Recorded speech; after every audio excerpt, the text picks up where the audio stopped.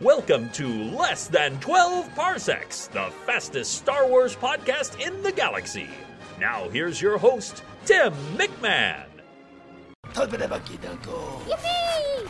Hey, it's Tim, and it's Wednesday. Yes, it's Wednesday here on Less Than 12 Parsecs. It's a very special Wednesday. It's the Wednesday in the week where once a year, all the topics of all the episodes come from listeners like you. Today's topic comes in the form of a question from David Wilson. Hey, I grew up with a David Wilson, but this is not that David Wilson. This David Wilson asks, hey, if Kathleen Kennedy announced that she was retiring and she handpicked you to take control of Lucasfilm, what would you do? Good question, David Wilson. Easy. I'd work with Marvel Studios to bring back Howard the Duck ASAP. Heck, if Marvel and Sony can share Spider-Man, then Marvel and Lucasfilm can share Howard. Alright, all kidding aside, I do have some thoughts. Now, on a recent episode of Less Than 12 Parsecs, I recreated a conversation I had overheard about the current run of Star Wars films. The gist of that conversation is that the intermingling of the saga films and the standalone films is confusing the more casual fans. This conversation isn't the first time I've heard this complaint. I've personally had more than one acquaintance ask me to explain the timeline.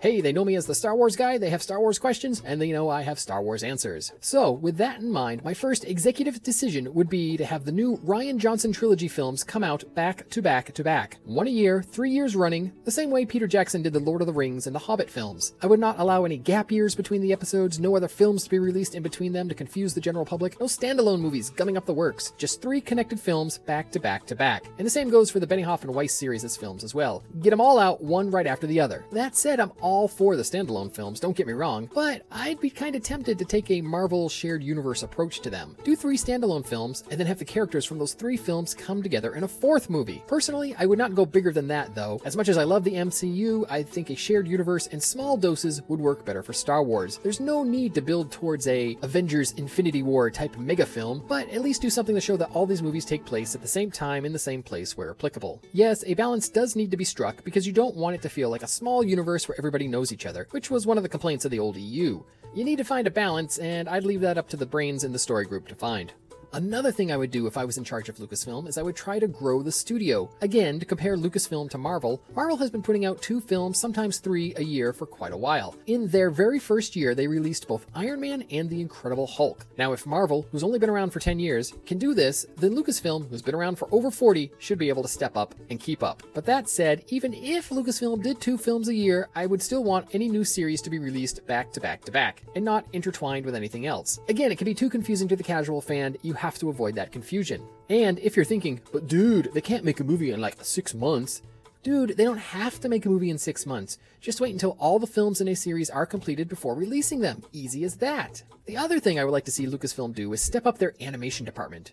I would love to see a series of animated movies released direct to video or direct to a streaming service. The way Disney does, the way Warner Brothers does with their DC Comics properties. I can imagine a series of animated films that are just adaptations of the old expanded universe stories. But I hear you saying, oh man, they're not canon.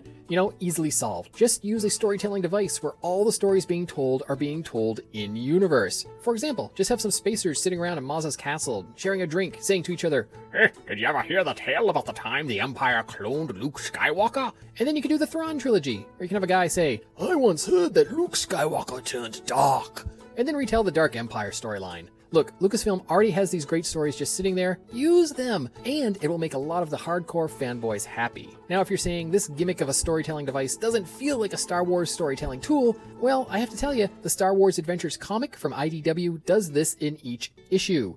The stories in those comics are stories being told about our heroes by another character. And we recently had the Legends of Luke Skywalker novel do this as well. So there is precedent for this storytelling style in Star Wars already. Also on the animation front, if we're growing the company, I would like to see 2 animated series out at a time. Make one more mature and the other more kid-friendly. We kinda get this with Rebels and the Freemaker Adventures, but because the Freemakers was Lego and not in canon, it's not quite the same. Also, I think the Freemakers was under-advertised, under-marketed, and I think it's a shame the series didn't get more love, but that's another topic for another day. And because I'm running out of time, my final decision about Lucasfilm is probably my most controversial. I would bring back Indiana Jones, but not with Harrison Ford.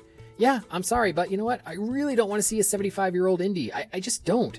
Instead, and I've been advocating for this for decades now, I would go the James Bond route. Bring Indy back, but with a new actor in place every 10 years or so. Each new series of films would have its own continuity. Each new series of films would have its own flavor. Keep indie young. Set the movies anywhere between the late 20s and the end of World War II, but not beyond that. Now, I know a lot of people are screaming at me right now, but you know what? Fans had a hard time accepting a new James Bond after Sean Connery left. Yeah, that happened. Go look it up. Okay, there you go. That's what I would do if Kathleen Kennedy gave me the keys to the kingdom. Thanks again to David Wilson for the great topic. Hey, what would you do if you were in charge of Lucasfilm? I want to know. Email me at 12parsecspodcast@gmail.com or connect with me on any of my social media accounts. All the links can be found on my website, 12parsecspodcast.com. Thanks for listening. Hootini! Master Skywalker, there are too many of them. What are we going to do?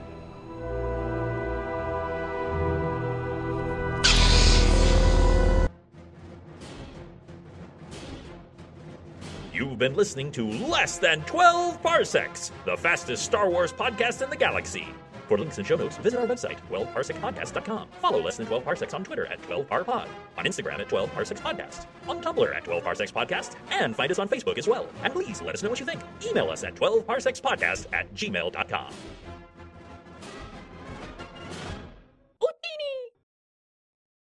All Star Wars sounds, music, images, logos, designs, characters, and elements are registered trademarks and copyright of Disney, Lucasfilm Limited, and their subsidiaries and respected rights holders, and used by Less Than 12 Parsecs Podcast under fair use doctrine. All original content is copyright Tim McMahon and Less Than 12 Parsecs Podcast, released under the No Derivative Works Creative Commons license.